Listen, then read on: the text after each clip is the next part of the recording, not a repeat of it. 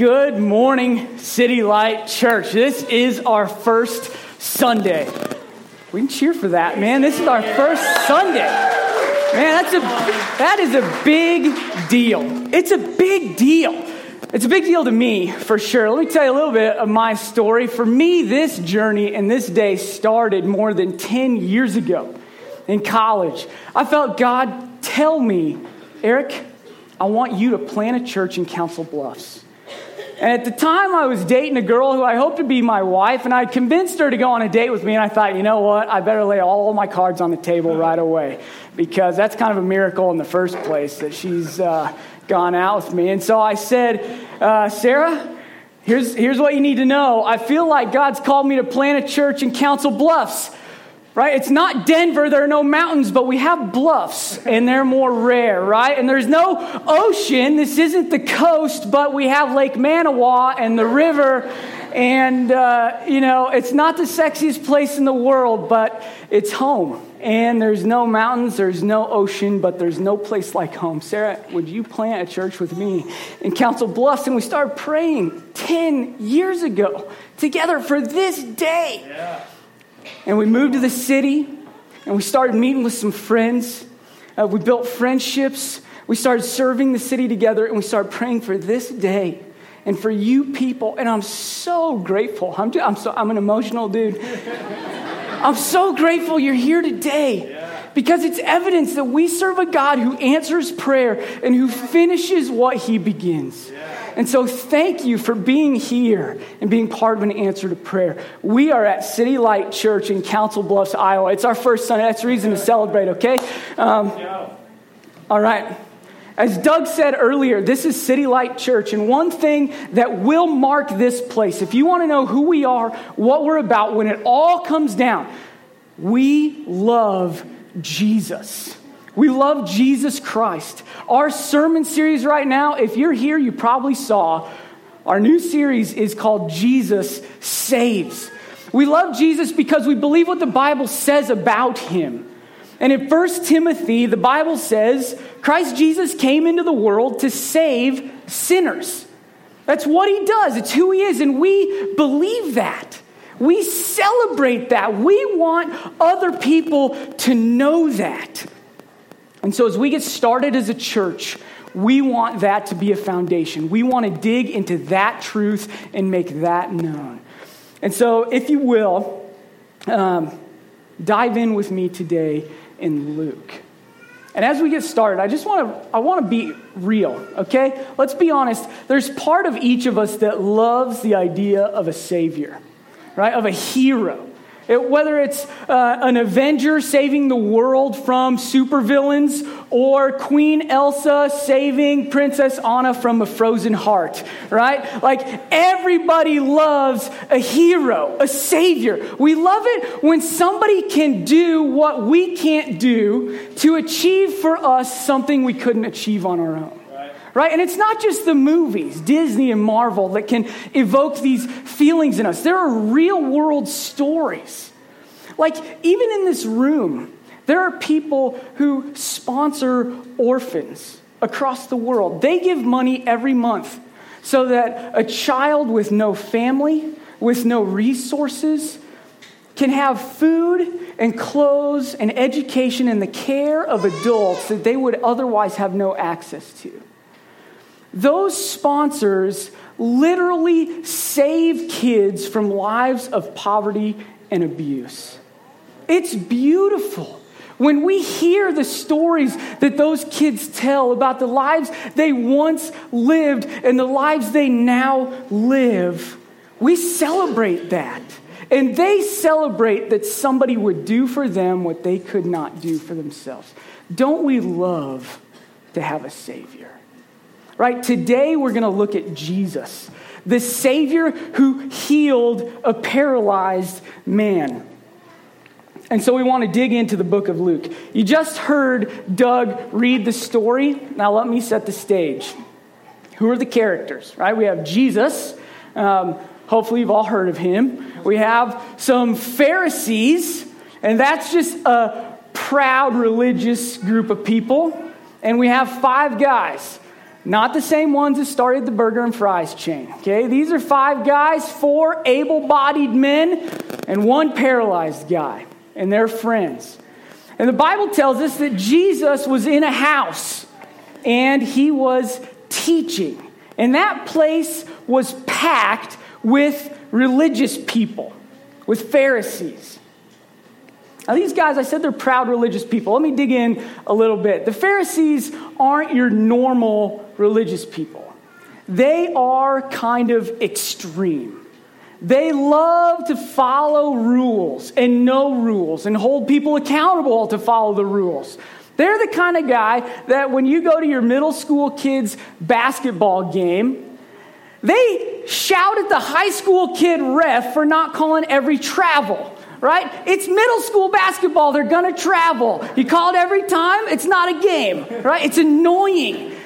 This is the guy that sits across from you at work who has memorized the employee handbook. And when the new guy walks in with some nice boat shoes looking good, he says, hey, those don't meet the dress code, while he sits there in Skechers from 2003 that must be fine. Right? They know the letter of the law, but they don't get the spirit. Okay? This is who the Pharisees are. They're rule-following, religious, proud people. And they've packed a house to hear Jesus teach because they heard what he had done. Okay? Jesus, up to this point, he was an uneducated, poor man. Yet he was teaching the Bible with authority and accuracy that was unparalleled among the most educated people of the day. It's intriguing, fantastic teacher. And not only that, he was healing people. There were stories that he had healed everything from a fever to leprosy. And these Pharisees thought, listen, if we could learn something from that guy, if he knows new rules, we're going to go and figure that out. And so they went and they heard Jesus teach. But it wasn't just the Pharisees who had heard about him. There were non-religious people who just heard, man, there's this guy walking around healing. And these 5 friends caught wind of what Jesus was doing. Now, imagine what paralysis would have been like in these days. This is not like today. Today, if you have a physical disability, there are all kinds of ways that the world tries to help you out. There's wheelchairs and lifts and beds. There are parking spots and ramps, all designed so that people with physical disabilities can have access to the world that at least closely resembles what an able-bodied person can do. In this time, in the Bible, nothing like that existed. This guy was paralyzed. He could not move. He was bedridden. He couldn't take care of himself. Somebody had to clothe him and feed him. Somebody had to take care of the results of being fed, right? If you get what I'm saying. There was a struggle. Paralysis was not easy. And his friends knew the struggle. And they knew he desired to be healed. And when they heard that this guy named Jesus could heal even leprosy. Now, leprosy was a disease that in its advanced stages, your limbs could literally fall off your body. Your eyes could fall out of your head. Like, it destroyed the body. If Jesus could heal even a leper, maybe he could heal our friend of his paralysis. And so they decide, you know what? If there's a shot, we're going to take it. Let's go. And they take their friend and they lay him on a bed, a stretcher of sorts. Each one grabs a corner and they start walking, right? And they carry him and they get to the house where Jesus is. And when they get there, there's a problem. The place is packed.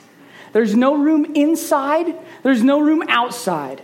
The doorways are full. The windows are blocked. I mean, we all have a seat here, but you can imagine a full house where you can't even walk in. Maybe if it's just one dude, you can bob and weave or rip and swim and get to the front, right? But this isn't just one guy. This is 4 guys carrying a stretcher. There's no sneaking in. And so they're discouraged. This is what the Bible says. Verses 18 and 19. And behold, some men were bringing on a bed a man who was paralyzed.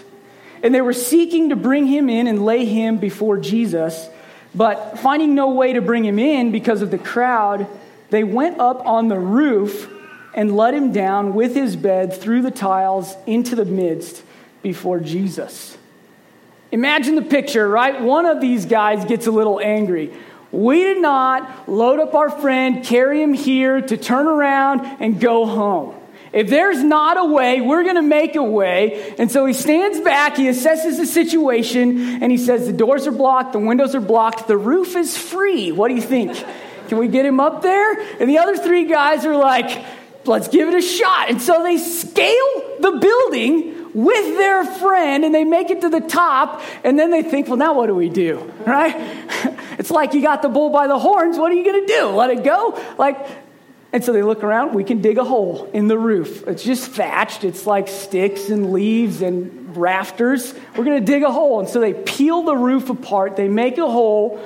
And then they go Mission Impossible. And they lower their friend down like Tom Cruise. Dun, dun, dun, dun. Don't touch the floor, right? Don't drop him on this one. And they lower him down. And Jesus sees it.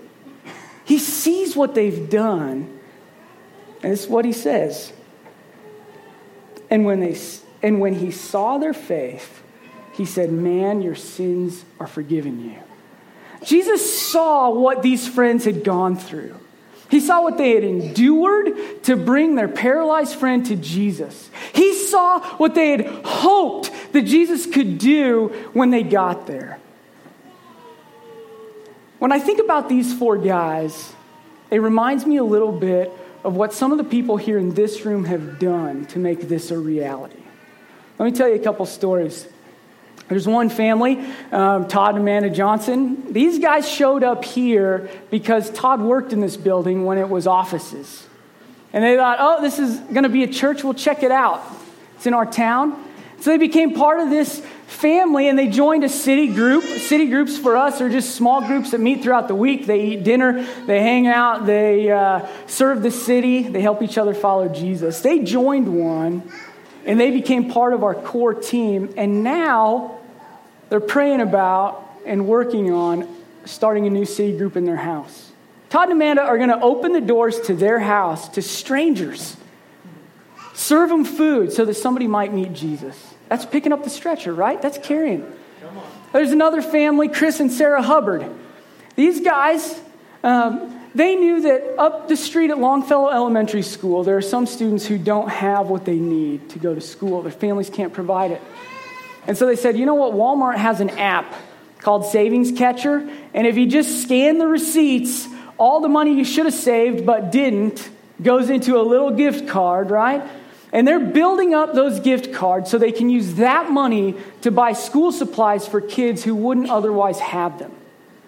They're serving those kids and their families, ministering to the staff at the school there. It's awesome. Those people are picking up the stretcher. What can we do so that somebody might meet Jesus?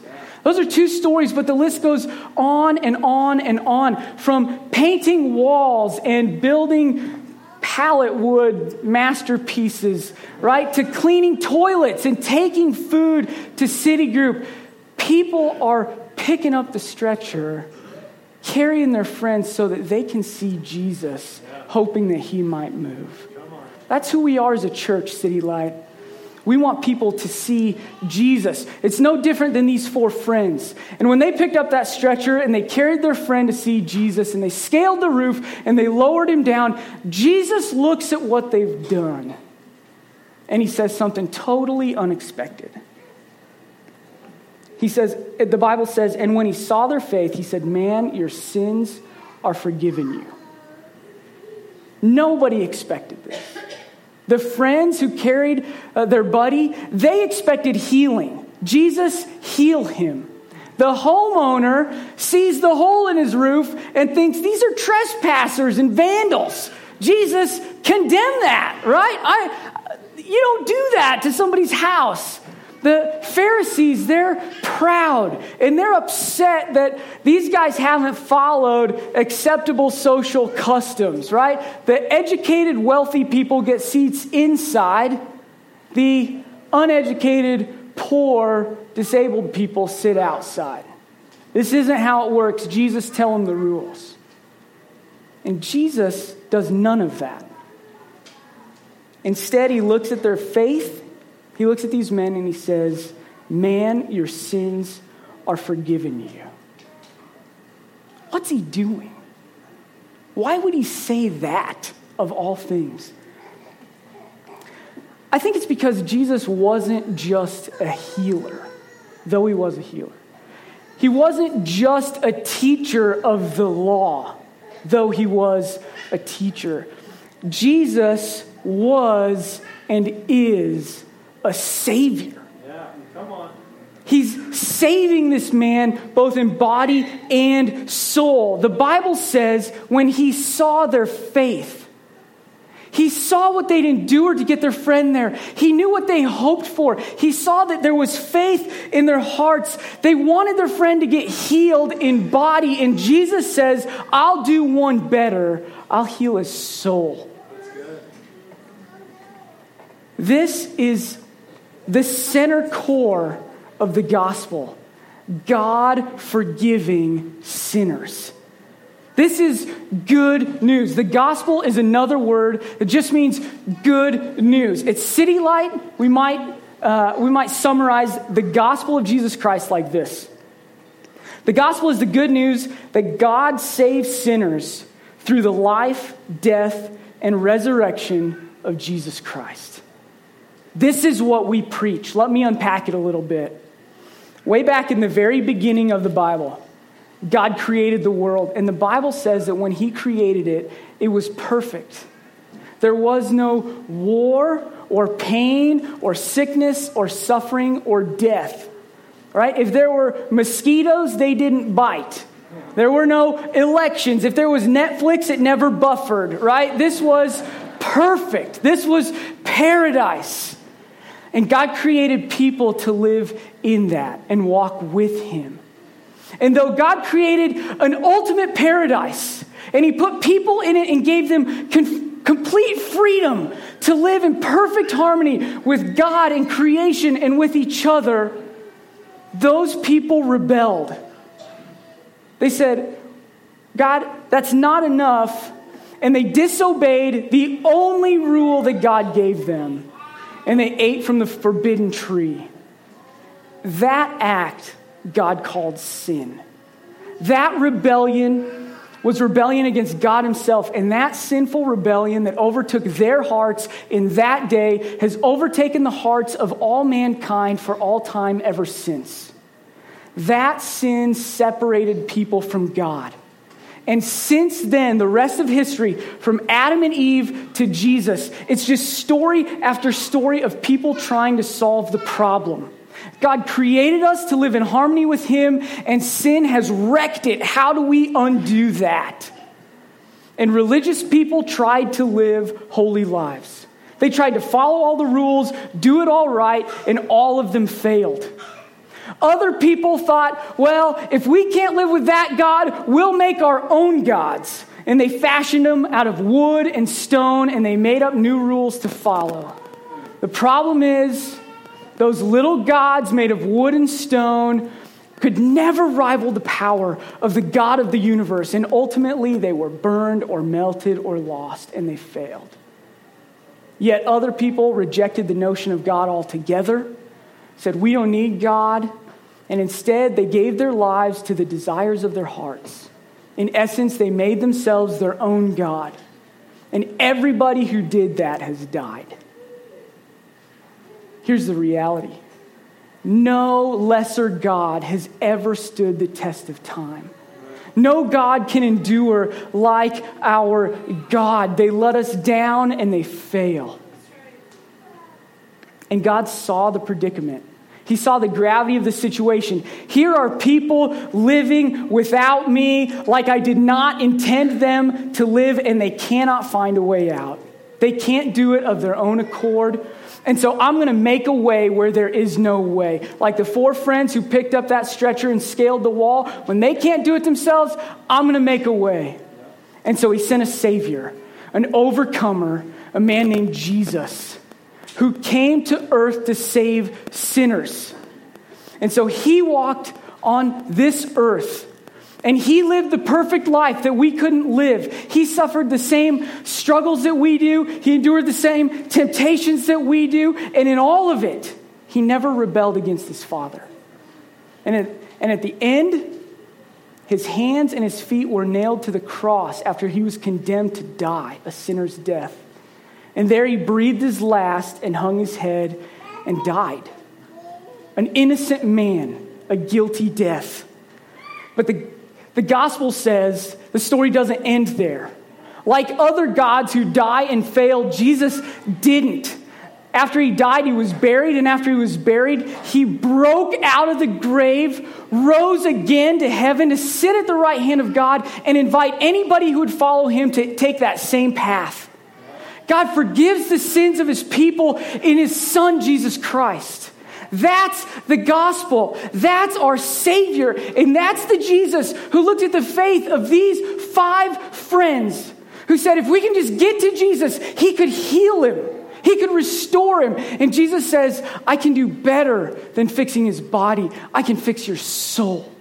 The longing of your heart.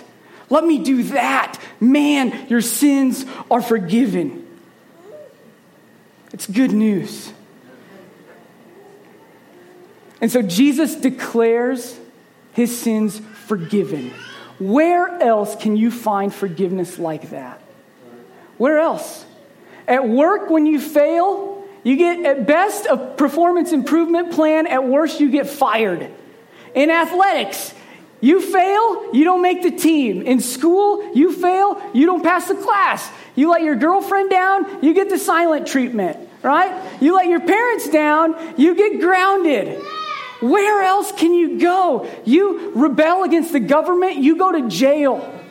Where else do you go where you get unconditional forgiveness?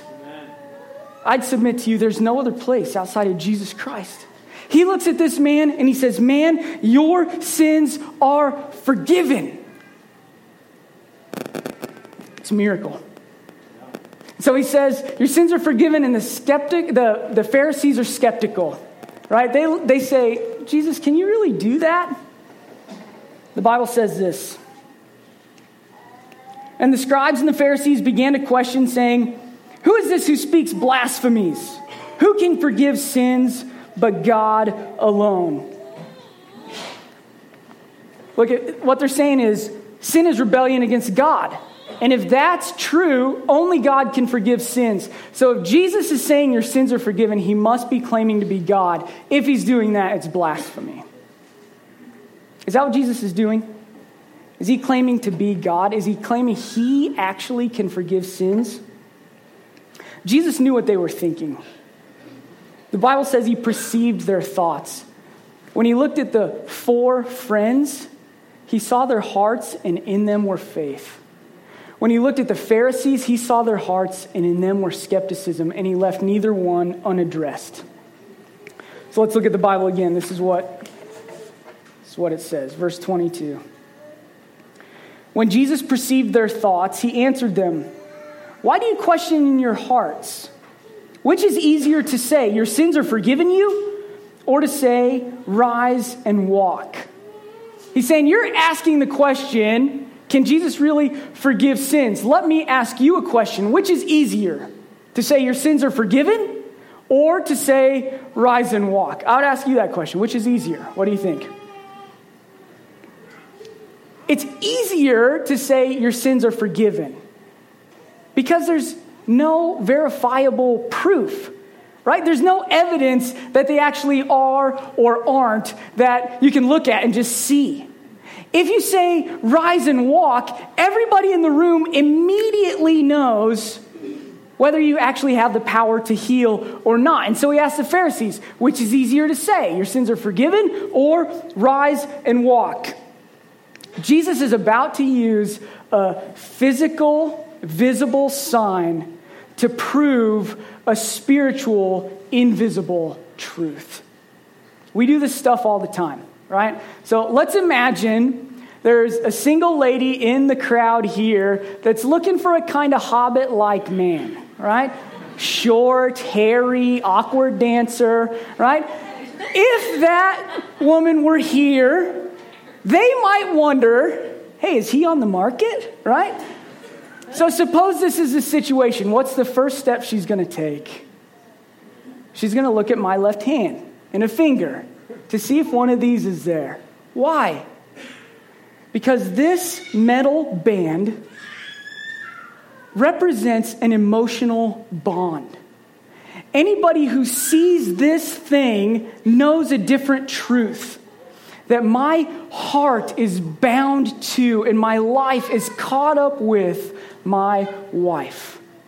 A physical, visible sign of an invisible, emotional truth. We do this stuff. And Jesus is about to use the same principle. In short, Pharisees, can Jesus really forgive sins? Jesus uses a physical sign to prove an invisible truth. This is what he says. But that you may know that the Son of Man has authority on earth to forgive sins. He turns to the paralyzed man and he says, I say to you, rise, pick up your bed, and go home. And all of a sudden, all the eyes in the room fix on the man on the bed. Imagine what it was like for him. Muscles that haven't moved in years fill with strength and blood. Like the Tin Man in The Wizard of Oz, joints that are stuck from lack of movement start to move freely. A mind that hasn't been able to control a body for years, all of a sudden has command again. And he hears the words of his Savior and he obeys and he stands up. And the bed that once carries him, he picks up and carries it and he goes home. Jesus says, rise, pick up your bed and walk. If Jesus could heal the body, he could heal the soul. The second miracle proves the first. A visible evidence of an invisible truth. Forgiveness is invisible, but walking is evidence. Jesus saves the body and the soul. If you're here today, I want you to know this. The same Jesus that saved that paralyzed man is still saving people today. And I want you to know just a little bit of my story, okay? When I was in 8th grade, I was at Stanton Junior High School in Stanton, Iowa. And I had a surgery that on my nose that left me unable to smell, okay? Weird situation, right? A hobbit that can't smell. I don't know how I ever got a wife. Left me unable to smell. The doctor said it would be a small chance that would happen, but if it happened, it would stick. I'm not going to get it back. And it did happen, and I couldn't smell, and that's not all bad in 8th grade because you don't always want to smell a classroom full of middle school kids, right? But it wasn't all good because what we perceive as taste is actually like 70% smell. So if you get a cold and you can't taste your food, it's not because your tongue is affected, it's because your nose is affected. And so food was mostly bland and flavorless, but it's not the end of the world, right? If you're going to pick a smell to lose, pick a sense to lose, smell is probably the one most people would pick. So I got used to it, right? Fast forward 7 years. I'm a sophomore in college. Those formative years when you're trying to figure out your identity. Who am I? And, to be honest, I would read my Bible in those days, and it was as dry and dead of reading as I'd ever done. It put me to sleep. When I prayed, it felt like I was talking to the wall. My soul was empty, and I felt like giving up on God, right? It's just a dry season. God, where are you? And so I decided I'm going to pray, but it's going to be simple. And this was my prayer. God, help me seek you because I'm not doing it very well on my own. If you're real, reveal yourself to me. 2 simple sentences. God, I'm not seeking you on my own. I can't do it. Help me. If you're real, show me. And that's all I prayed for weeks.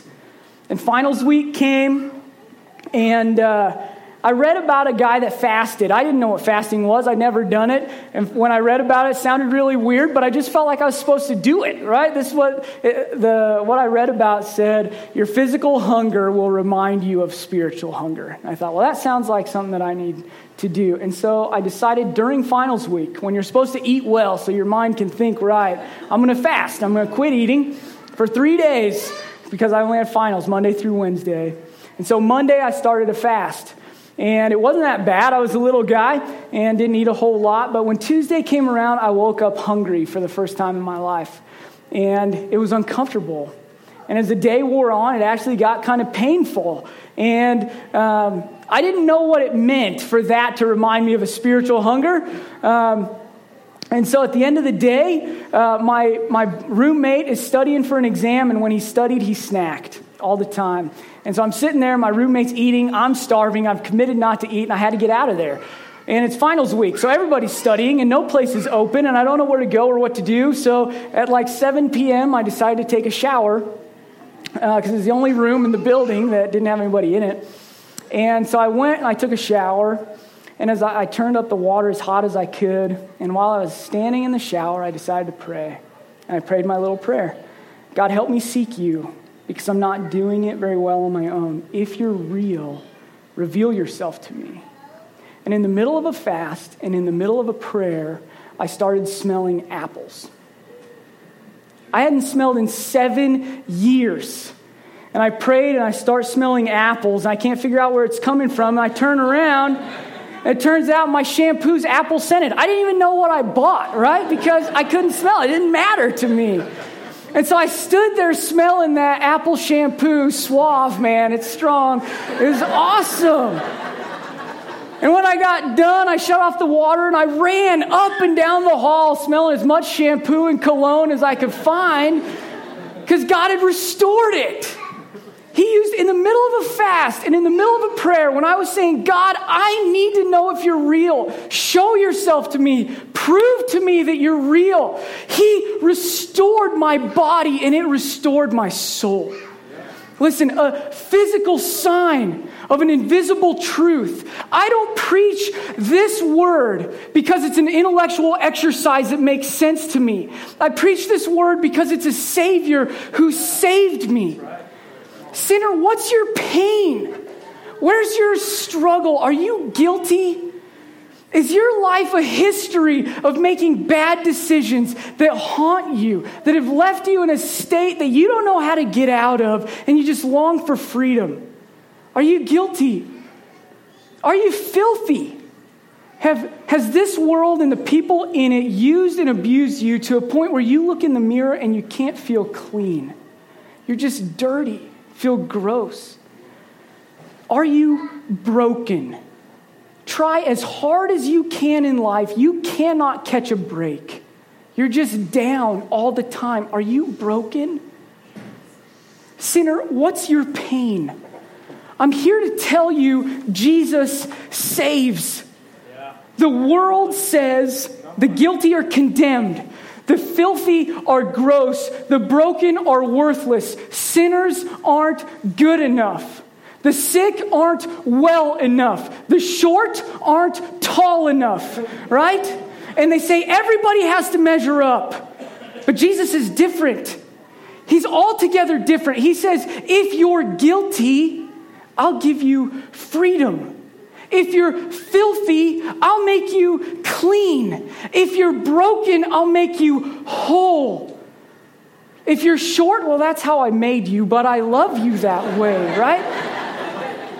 If you're a sinner, I forgive you. It's a story of my life. It's the story of the lives of people throughout this church and this region and this world, and I want you to know it. And so I don't want you to just take my word for it. Over the next couple weeks, we're going to have friends from our body tell you stories about how Jesus saved them. And today, we're going to have Jeff Hines, a good friend of mine, come up and share his story. Jeff, will you step up here? There we go.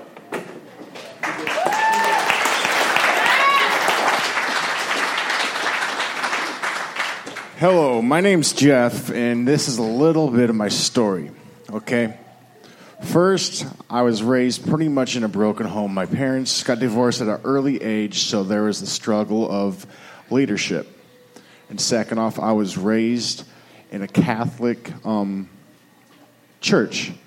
I went through all the motions, got baptized, did everything that Grandma did, just because Grandma said, you do this. So as soon as I got a chance, I left the church as soon as I could. I felt I more or less graduated.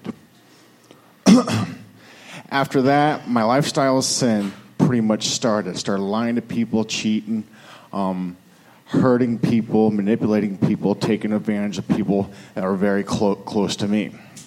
So eventually, that lifestyle led to me using drugs and alcohol. I first started using at the age of 13 was the first time I got high. And eventually I started using hard drugs and binge drinking. By the time I was in my early 20s, I was caught up in addiction. Only to learn that I was trying to fill a hole in my heart. That hole only could be filled by Jesus. A little more than a year and a half ago, I got caught up with the police. To learn that God put the police in my life because I could not stop my life.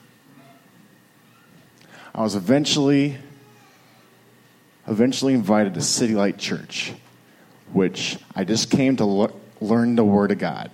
I just came to listen and to see what this Jesus guy was about. I had no idea about it because I never paid attention when I was in Catholic church. I just went. And this is the first time I actually heard the word. And shortly after that, I surrendered my life to Jesus. Yeah. Come on. Yep.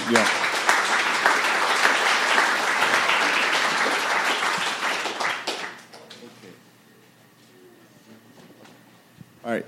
Here's some scripture that I hold very close to my heart when I was early in following Jesus, which I'm still early.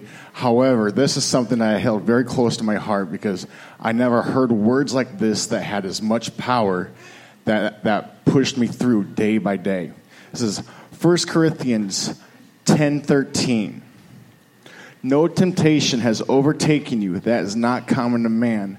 God is faithful, and He will not let you be tempted beyond your ability, but with the temptation, He will also provide a way of escape that you may be able to endure it. All right. That's my story.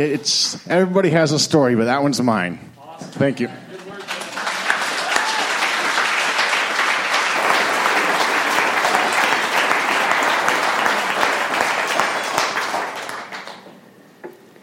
City Light Church, I'm here to tell you today that Jesus saves.